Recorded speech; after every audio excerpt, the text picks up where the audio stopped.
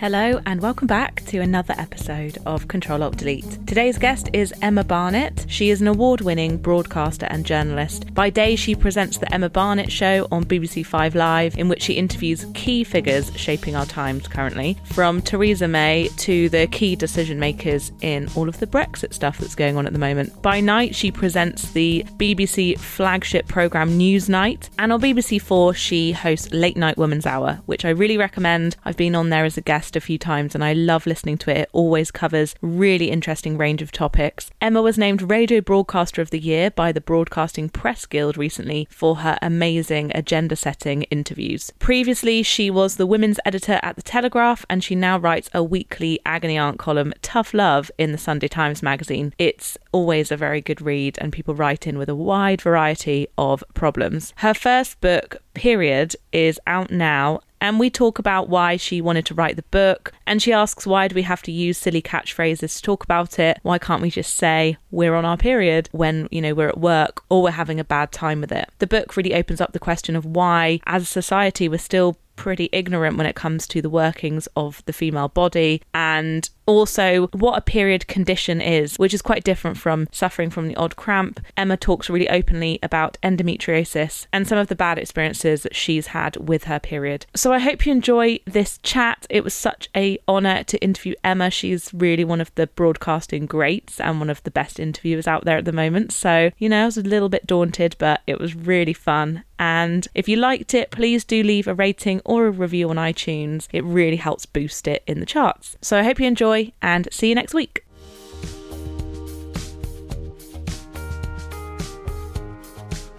I'm so excited to have Emma Barnett on Control-Alt-Delete. This is a moment I've wanted to have you on for ages. Hello. Happy. Thank you for having me. This is weird though, because last time I saw you, we were doing Late Night Women's Hour. That was the last time. I was thinking when it was. Okay. And yes, you are an incredible broadcaster and it's in so much control of the microphone and the questions, so I'm sweating a bit. This is brilliant. I get to relax. Yeah. Or do I? Well, let's see what you've got planned. Congratulations on your brilliant book, and this is why you're here and we're going to talk about that. I actually wanted to tell the listeners before we get into that you gave me one of my first ever little writing gigs back in the day. I believe I did. I met you and we got on, and you had a nice idea for coming on board at the Telegraph Women's section, and I then dreamt up how we could use your skills, and you used to do a little Friday chart for me, didn't you? I did. But that was so nice of you, because being an editor of a newspaper of that section, you were incredibly busy and you still met up with young women to help them out. Well, first of all, I think if you're running a women's section, to not meet with women of all ages would be slightly remiss. But no, I was very into finding new voices, or still am. I really enjoy that. Some of my best commissions while I was running that section were in the toilets, not just at the work, but wherever I went, because those are some of the places you get the best conversations. That's where we should do a podcast from at some point. A podcast in a loo, that'd be great. Yeah, that would be good. That's where all the best compliments happen as well. But no, I still feel if you aren't meeting the people who you haven't heard of yet, then you aren't meeting the right people most of the time. So I've greatly enjoyed. I remember us meeting and I enjoyed it. It was crazy. It was 8 years ago now. It was. And here we are. And you're reciprocating. You're having me in your booth, which is a very nice booth, may I say. It's very nice. I'm going to pretend it's my house. I loved the Wonder Woman section of the Telegraph because you covered a lot of different topics and you didn't really hold back at all. And in the book, you talk about when you went on the pledge and you started talking about periods. It was off the back of a piece, wasn't it, for the Telegraph about calling in sick or... There was, when I used to co-present this Sky News show called The Pledge, we each used to pick something that week that had caught our eye, and it was about a company in Bristol that had become the first one in the UK to launch menstrual leave, which is a policy actually more popularly favoured in Southeast Asia. It's popular in the sense that the companies offer it, but women don't take it up. If you're a woman listening to this thinking, I would never take up menstrual leave, I would hate to be seen as weak, I would hate to be seen as different, you're not alone because the uptake is so low. But I wanted to debate whether it was a good idea or not. And yes, I think one of the pieces came from the Telegraph, and while I was writing, we used to do kind of an intro script where you'd stare down the barrel of the camera lens. While I was writing my intro script, I was really in agony. I was coming on my period and I was thinking, well, I'm talking about menstrual leave. I'm talking about periods at work. So I'll just say, I'm menstruating. And I did that. And apparently it's the first time it's been done live on TV news in this country. And it did have quite the effect. Apart from the fact that the colleagues around me, whether that was Nick Ferrari, my fellow broadcasting friend, Rachel Johnson, the journalist, Graham Lasso, the former footballer, June Sarpong, fellow broadcaster, apart from the fact they all looked like they'd sort of vomited and then swallowed it and had to keep going. I love how you describe the reactions of them. Apart from that, people kept coming up to me in the street afterwards. I mean, a lot of the time you get reaction on social media straight away and then that's it. But no, when I was buying some fruit a few weeks later, a woman came up to me and said, thank you for just saying you were having your period and it hurt. And she told me all about her problems. So it seemed to spark something. And is that where the book kind of stemmed from, those conversations? Or I know the book it's about global issues as well. It's not just zoning in on like the personal, but it is really great to hear you speak up on that. I think that it's funny, isn't it? I didn't wake up that day and think, right, I'm going to have this conversation and then a book will be born. I think a good thing about when a book comes to you is if it really does just come to you rather than you sitting there trying to think, I want to write about this at length. Because normally most things I think, there are a lot of books out there that should just be articles, I'll put it like that. But there are things that really do warrant more investigation. And I felt that women and men kept coming up to me with stories or getting in touch through my radio show on 5 Live, because we did a study on periods in the workplace and how women kept lying about it. They'd rather say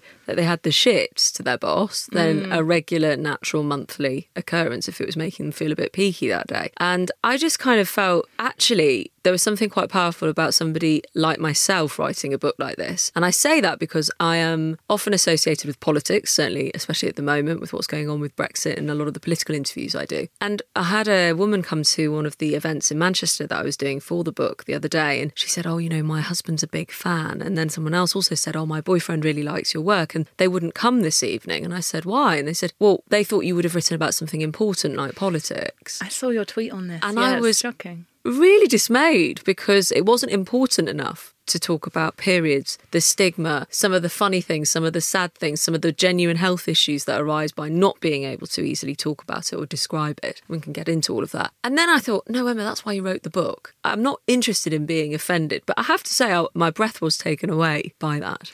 Do you think that there's more of a challenge for you as a female? I mean, this question, I'm like rolling my eyes at myself, but it's like... That's always a good sign. But do you have to... It's almost like, for example, Paxman doesn't have to like prove himself in the way of like, I'm serious. If this devalues me in your eyes in any way or makes you think I'm not serious enough, that's great. The fact that women's issues gets put into a box marked not serious, frothy, stupid, pink, whatever you want to call it, and actually the book is quite a good shade of pink as opposed to period red. I really couldn't give two stuffs. I mean, Jeremy Paxman, and I've interviewed him myself, he likes to write books about coal, about the monarchy. He did write a book about his broadcasting career, of which I really enjoyed lots of that because, you know, entering into the BBC at a different time, but when he left as well, it's quite an interesting insight. But no, I think if that's what it does, then that is great fun. Bring it on. But at that event, because you said on Twitter that you were a little bit, not down because of it, but it was a bit like, oh, that does suck though, that these men just feel like they can't come. And it's not nice to hear someone go, oh, my cousin is a fan but didn't come. Like, it doesn't, for an author, you want people to come to the events. Of course you do.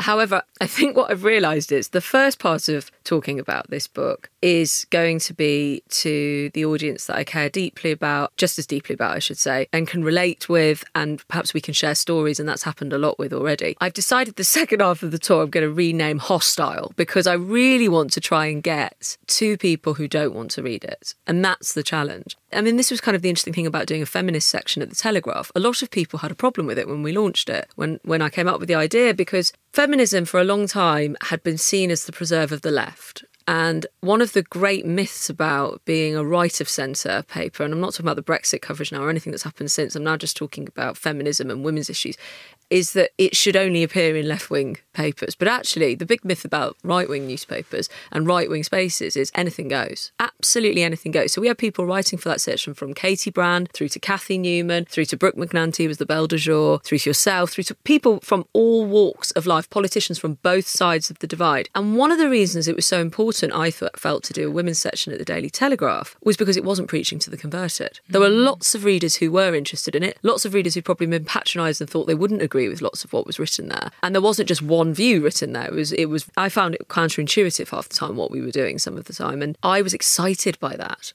Did you have male readers? We did, and I present Woman's Hour, Late Night Woman's Hour mainly now, and 1.3 million, I think, of the listeners are men on that as well. Yes, you may say they're a certain kind of man with certain interests or views already to be tuning in actively to Woman's Hour. I loved the challenge at the Telegraph was putting some headlines on it that I knew would capture men who didn't think that article was for them, but they couldn't help but click on it. And I'm not talking about clickbait, actually. I'm talking about things that were for them that wouldn't normally get to them. Yes, and I love the chapter, is it called Man Blood? Male blood? All types of blood in there. But then I find that whenever I do podcast events, my podcast is actually just about business and careers. Like, it's actually not just for women, but I look out at just a crowd of women and people are like, oh, you should do more to get men in. But I'm like, that's another to-do list. Yes. Well, it's not just about men, though, I must stress. There are many women who've wrinkled their nose when I said I've written a book about periods, and men who've said as well, and women who've said, which period of time have you written about? And I've said, no, the one in my pants. And then the look on the face is just brilliant. It's about what is the joy in only preaching to the converted. I thrive generally in my journalism and in my broadcasts in the awkward and in the difficult. You know, for instance, when somebody apologises for being racist or sexist, I'm never interested in the apology. Never. I'm interested in why you did it. And do you still hold those views? And if you do, because you don't quite understand why you were wrong, how can somebody, if you were wrong, disabuse you of those views? I'm never interested in an apology. I'm always interested in why you said it in the first place. Yeah, I really wanted to ask you about that, actually, because when you talk about even that example during the pledge, it's clear you really enjoyed making people squirm. And with your interviews, you're very composed in these interviews. When I watch the videos, you seem very calm, but are you enjoying the juiciness of that? I'll make a distinction. I think for people to become squeamish about something that shouldn't be squeamish, like periods, which are so regular for a lot of people. I mean, they may be irregular, but such a normal part of our lives, or should be. And then for people to have a disproportionate reaction, I'm extremely comfortable in that awkwardness because somebody needs to be, and somebody should normalise it. And I seem to have anointed myself chief period correspondent at this time in our lives. What I don't enjoy is making somebody feel awkward for the sake of it. You know, I'm not there to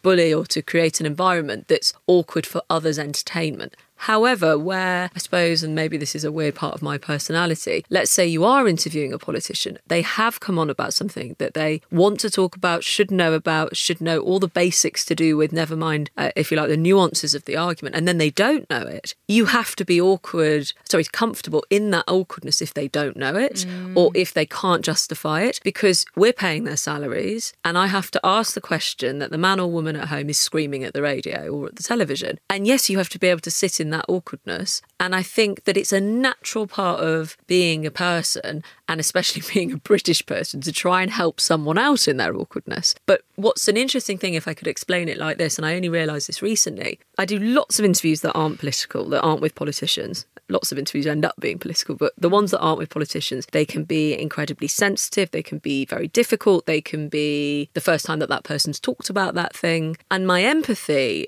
and my sympathy in that situation is with that person. When I interview a politician, my sympathy is with the people they represent. And that displacement of where your humanity lies means you can sit in the awkwardness. That's really well described. Because, it's not about them as an individual. You have a responsibility to ask on behalf of all the listeners. Yeah, so if you're the health secretary and there has been a lack of funding for nurses, I'm asking on behalf of nurses. Yeah. But it is interesting then that people have branded you in this way, because like you say, you've done lots of different interviews before, you've written about many different things, and then it's kind of this, like the cover of the Times where it was the Rottweiler, and it's but it's not necessarily true then, maybe, that you are this. But I did have someone write to me after that saying, I really don't feel comfortable with that description because you're not a dog that's been trained to kill. I feel you do listen and then you react to what someone has said and you keep going. That's not the definition of Rottweiler to me. But no, I mean, perhaps it is that composure. I don't know what makes people call me those things. Also, we're living in a time where language on the internet is also very extreme. If an interview goes wrong, I'm not talking about my interview today, but goes wrong for the interviewee, it's a car crash, it's a bust up, it's a wipeout, so-and-so destroys. We are in a politically fraught time. So I think that the language associated with it has become thus. And I don't know, perhaps there is still at times a surprise when a youngish woman, I don't think I'm young anymore. You definitely are. Am I 34? Is that my age? Yes, it is. Is that young? I don't know. Likes her politics and gets on with it. I don't know. I mean, with the book, obviously, because you are on the other side of the microphone a lot, and then now you're talking about yourself for the book, and you've been interviewed, and it's been really interesting hearing about it. But one of the things that I think I knew about you a few years ago, because you wrote something about it, was endometriosis. And it is crazy how many people have to Google that, isn't it? Why do people not know about it? I didn't even know. I've got something else. It's called adenomyosis, and I can't even spell it. I had to double check this morning. I don't even put that in the book because, to my shame, they know so little about it, the doctors, in terms of helping you with it. It's another web of your womb not working properly. It's cells within the wall of your womb giving you pelvic pain. And actually, I looked it up this morning because I'm going through quite a difficult time at the moment with my period health, if I could put it like that. And I don't quite know what's giving me lots of pain, and my legs are aching, and I'm dragging myself around like an old lady. And when I looked up cure for adenomyosis this morning, it just said hysterectomy. And I thought, well, that's a bright way to start a Monday morning. No, most people don't know what it is. 1 in 10 women have it. It takes an average of 7 years to be diagnosed. It could be more women. And we don't have any suggestions other than hysterectomy, which is the most extreme suggestion, I must say. The coil, the Mirena coil, get pregnant or go on the pill. And you live with bone grinding pain every month. I don't want to sound dramatic, but I don't think I am when I say that it does suggest that people just don't care about women's health.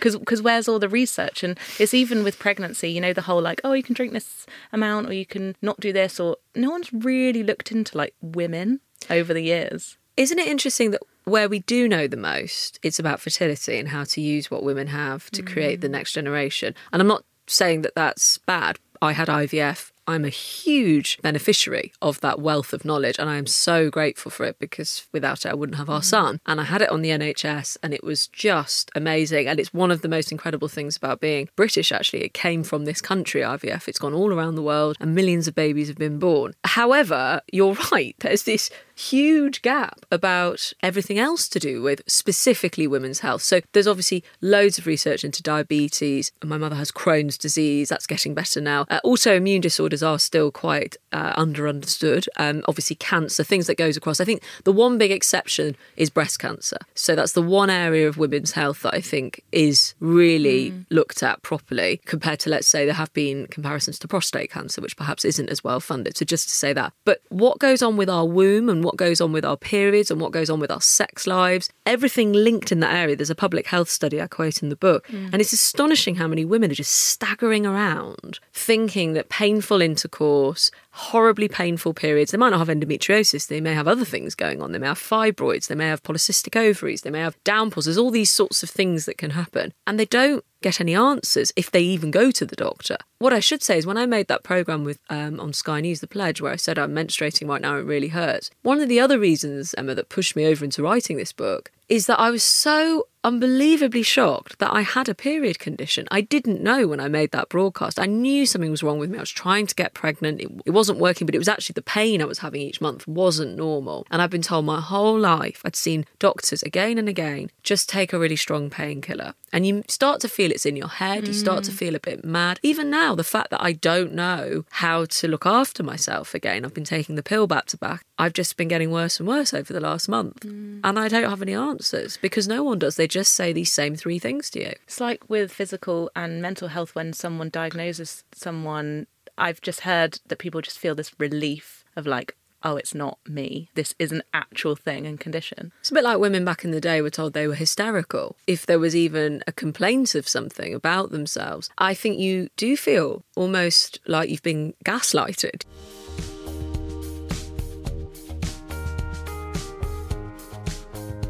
Because I wanted to ask you a bit about, I know that the book is about blood, that's in the chapter titles, and it's such a brilliant book. I couldn't help thinking when I was reading it that my kind of getting to that point where I'm like, I feel weird and I can't work today properly is hormonally I really suffer. And for 2 days of the month, I'm not myself. And I don't want to use the language of like the hysteria or like going loopy, but I kind of can't convey it sometimes. And I'm like, but my body is doing this to me. And I don't want to be like this crying woman in the toilets, but that's what a period can do to you. I think it's a really sensitive area that has been shied away from by feminists and other women very understandably. But I think now is the time to have the conversation. We're at a stage where I get when women burst into the workplace, and when I say burst, I mean very slowly started to enter the workplace, like, hi, I'm human too, and I need to pay my mortgage if they'll let me have one without a male signature.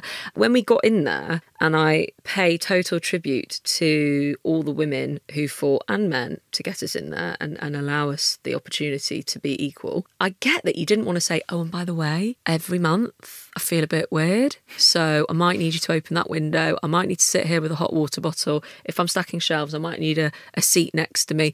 I get that you didn't want to, if you were part of those first pioneering waves, talk about anything that differentiates us. But the main thing that differentiates women from men is our ability to have children, and that is linked to our menstrual cycle. You don't have to use your cycle to do that. Your cycle might not be up to it. Mine's certainly not, without a lot of help. I get that it was ignored in that respect, deliberately so. But I do think now, in the era of mental health being discussed, in the era of trying to bring our whole selves to work, in the era of being who we are, I think there is room to talk about this. There's room to be, you see women who, I think it's really interesting that the menopause is having a moment where people are trying to be more honest in the workplace, and there's menopause policies, because that's when women are at the top of their power, usually in an office. Periods, you've got them from the age of 10, 11, 12, whatever you were. And you're not going to start mounting a campaign for free sanitary towels and tampons when you're 22 just starting in an office, are you? Menopausal women are usually much more powerful and they're at the peak of their career. So I get that, but periods are being forgotten. For the record, I don't believe in menstrual leave. I believe the policies we have in companies can more than encompass it. I also need to make a distinction here at this point that if you have a period condition like endometriosis, that is different. And that is different from me feeling hormonal in the toilet. Totally.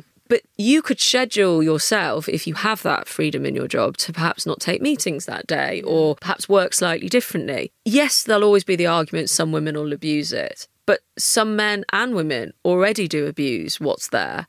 Most people want to do okay in their work. They want to have a level of pride. They want to do all they can to keep a roof over their heads and progress and see themselves rise and fulfill their capabilities. May I also just point out that forget maternity leave, which is still not a perfect situation in terms of payment and people coming back into the work and all of that, but that's a whole other book or conversation. But just forget that part. May I remind everybody, women work pregnant up till the end of pregnancy. That still shocks me. In Wired magazine, they ran a report the other day that, having now been pregnant, and I actually did have a good pregnancy, it's one of the only times my body sort of started to work well in that way. It's the equivalent of running an ultra marathon every day, your body, and you go and do the same job you were doing before. So you try and tell me a woman can't be honest about her flow and then isn't someone to trust. I'll tell you, she's not a woman to be messed with, and you should trust her, because someone who can have that confidence in where they work to be who they are and talk about those sorts of things and still perform is a woman you want to work with. Yes. And that's the thing. It's not that we need to talk about it all the time necessarily, but it would be nice to get to a point where we don't need to. This is bringing back a really horrible memory of when I was at school and I had a male teacher and I put a tampon up my sleeve. So I was like, oh my God, I really need to go and change this. You did the sleeve smuggle. Did the sleeve. And he was like, where are you going? And I was like, and I was so embarrassed that I had a tampon. I can't tell you, I went bright red. But I think that as a small but important example shows you, if men had periods, there is that amazing Gloria Steinem essay, 40 years old, where she says they'd be standing on the corner of streets going, I'm a 3-pad kind of guy. And they'd be talking about how much blood they'd let out that month. Apart from the fact I do actually think some form of menstrual leave would be baked into HR policies around the world. Tampons and sanitary towels would be free. When they mandated that soap and loo rolls should be there in the toilets, they would have put those in as well. And if they weren't, I can tell you right now, the red mile, as some people call it, when they go to the office at work and they're on their period, you wouldn't have a bag within a bag that you have to then take to the toilet, get the bag out of the bag and then put the bag, the whole kerfuffle around it just wouldn't exist. No. And the concealment, I get it. It's been something that people feel like they've needed to do, but I just don't think we do anymore. But that's hard. I interview people for the book just to say, one woman, very successful in sales, northern woman, very straight talking, and I'll never forget, she told me that she sat on plastic bags that time of the month during a period every month for most of her working life, never spoken about it to anyone because she leaks so badly. And that's a grown woman silently sitting on plastic bags who can't say to a colleague, I can't do this car journey today, or if I can, this is why I'm doing this. But this is the funny thing about blood, is that I know many people, including myself, that have like bled through things. And yet we watch like horror movies and men love watching blood on TV, but like the tiniest bit of period blood is apparently gross. There's a quote, I've done quotes at the beginning of each chapter, and she's an artist, Maya Schwartz, and she says, I'm not going to get it quite right, but she says something like, menstrual blood is the only one not born of violence, and yet it disgusts us the most. And when I read that, I was like, yeah.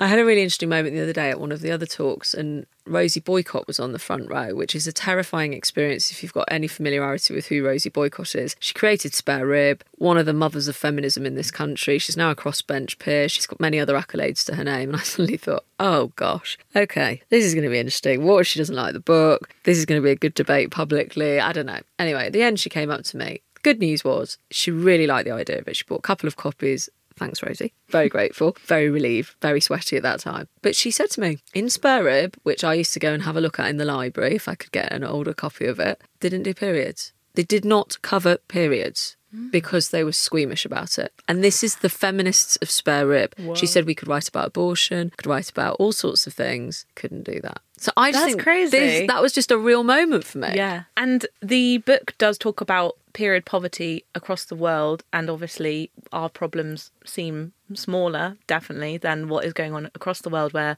people have to like make their own pads, or they can't have any, or they skip school because they're embarrassed, and they're, you know, I think it's very emotional actually for any woman who reads it, because it's just, you're immediately connected by something. And I wondered, it is having a moment, this period poverty movement, isn't it? And I know Amika George has done so much, but how come it's only happening now, do you think? I think social media for Amika was a huge tool. I also think, especially covering politics as much as I do, there's very few moments where somebody raises an issue and you think that's solvable.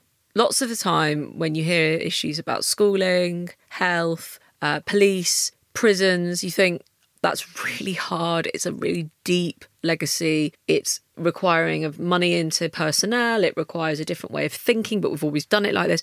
In one of the largest economies in the world, period poverty should not exist. You know, it just shouldn't be a thing. And I think actually it's due to a mixture of shame starting to lift around certain parts of the body and social media helping with what I feel very strongly about, a feeling of pride. And I would love people to have period pride. And that doesn't mean they have to talk about their period all the time. It's just the feeling, I don't want them to have the feeling that they can't. But I also think lots of people, for instance, didn't know that our tampons and sanitary towels were taxed as luxuries. And once they learned that, they were up in arms about it. And it always now, makes me think of Desert Island Discs and the luxury item. Exactly. Well, the crocodile meat isn't a luxury item in this country. And Jaffa cakes aren't. And Jaffa cakes and some other stuff that you just think, what? But our right to bleed is not a right, you know, it's not a luxury to be able to absorb that. So I think the internet has brought a whole group of people together and allowed people to be educated about something that wasn't being talked about. The pink tax does annoy me. I know that all my products and razors and everything are so much more expensive than my boyfriend's, and sometimes I feel like I should be reimbursed. Like all women should just or just use his razor.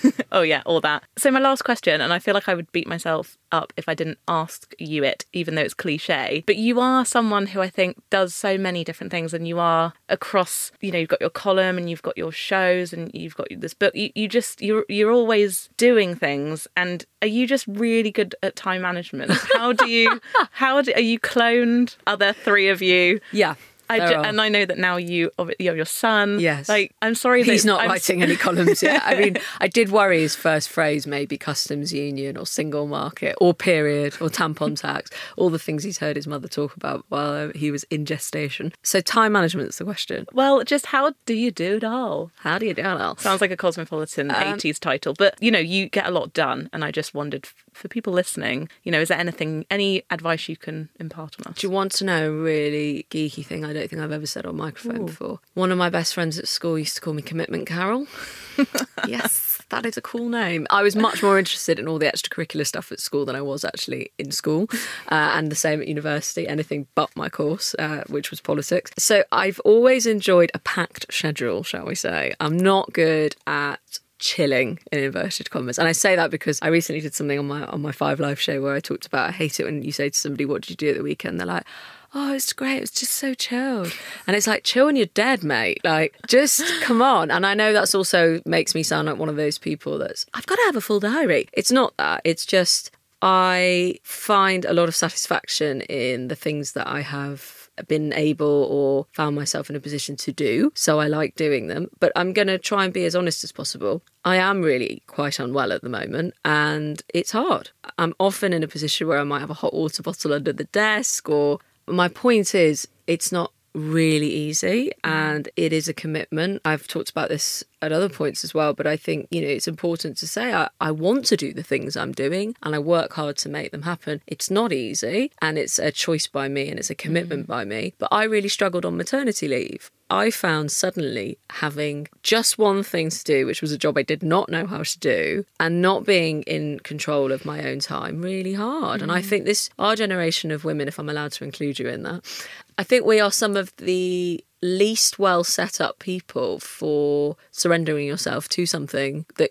is ineffable like motherhood, because we've had to be that generation, and I know you've written a lot about this, to kind of get up and go and find the things that we want to be able to do. And, you know, another taboo, let's go there, make money and make things work for ourselves. And I suppose I love trying to make really amazing opportunities work that I have, you know, either managed to get myself or have come my way through the work that I've done. So, yeah, it's a long-winded way of saying it's not easy, especially not easy with a chronic pain condition like endometriosis, but I get a lot of joy. And I tell you where I'm really lucky having the roles that I have with something like endometriosis is I get to sit down for most of my job, which is very helpful indeed, because if I was standing up a lot, it would be awful. That is good. Have you ever called in sick though with something really bad? Like there is a line. You know, I don't think I have yet.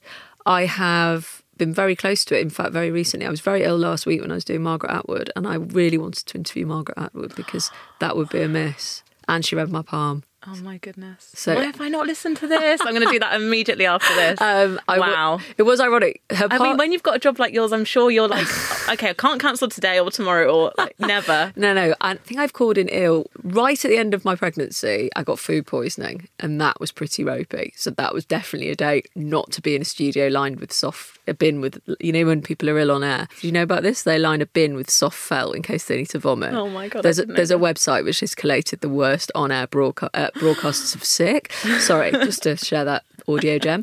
I don't do it very often, no, because I find, if I'm just talking about endometriosis here rather than just general illness, I find working through pain really helps me. Wallowing in it, and that's not wallowing like I'm indulging, but I would just wallow in it because I'd be watching daytime TV or whatever I'd be doing, listening to this podcast, whatever. I'd still just be thinking I'm not doing what I'm meant to be doing right now, and I'd feel worse. Yeah, no, it's an individual thing, isn't it? With knowing your boundaries on but some people couldn't. In on a serious point, if I didn't sit down for a living and talk or write, I would find it really difficult. Yeah. Really thank difficult. you for your honesty on that. Right now, as I say, I'm having a difficult time, and last 2 weeks ago I wasn't. So I'm actually trying to be a bit more mindful of the fact you just can't push through sometimes. There are particular things, particular days, which are just impossible. Yeah. When I was researching the book and I was looking into the history of shame, where it comes from, you look at religion and you kind of expect to see some of the answers. There were some more mad ones recently, like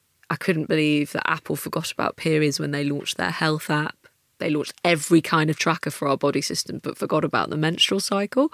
For it, the fact we just, don't civilization continuing, that's fine. Yeah, don't worry about that, guys. Literally, guys. Or the period emoji, still not there, and the whole story of that is equally as eye-opening, which is in the book. Or just the fact that Thinx period absorption, Knicker brand that hails from America, were told not to put their ads on the subway with the word period on because children might see it. But of course, they've got like slimming ads with half-dressed women. All the modern and biblical reasons why shame and this culture of silence have come about. You know, I was also really interested to see what feminists of old had written. And Simone de Beauvoir, she of the Second Sex fame, wrote about how actually having a job, and bear in mind when she was writing, would be good for women because it would help them deal with issues like their period. And I really related to that. I was like, yes. I mean, not everyone can, but the whole point was work is good for your mental health. Work is good for you in all sorts of ways. It gives you structure. It gives you a focus. I totally must say at this point, we both have very privileged worlds where it's an enjoyable job. A lot of people don't. But I think they'd still even say, regardless of the need for the money, that they like having somewhere to go every day and something to do. So I read that passage and I included it in the book because I thought that's so true, especially back in the day when absorption aids like tampons and sanitary towels weren't around. The idea that you had to give birth and then just be a slave to washing and mangling and motherhood and everything. The idea that you could go to work, anyone who's come back from maternity leave, you do end up seeing your work quite like, not a holiday, but like a well-structured day versus the mayhem that then can go on with being at home. You can eat a biscuit without someone exactly taking it. So I just think there's something about the power of work with ill health. That is so interesting. Thank you so much for coming on the podcast because I thought I was quite clued up about periods just because I was like, I have ones and everything. That's a good place to start. But I read your book and every time I hear you speak about it, I genuinely learn something new. So that proves, I think, that the conversation still needs to happen. So. Oh, I really hope. And also it's just funny. There are some funny things. Yeah, I think there are. We miss out on quite a lot of laughs.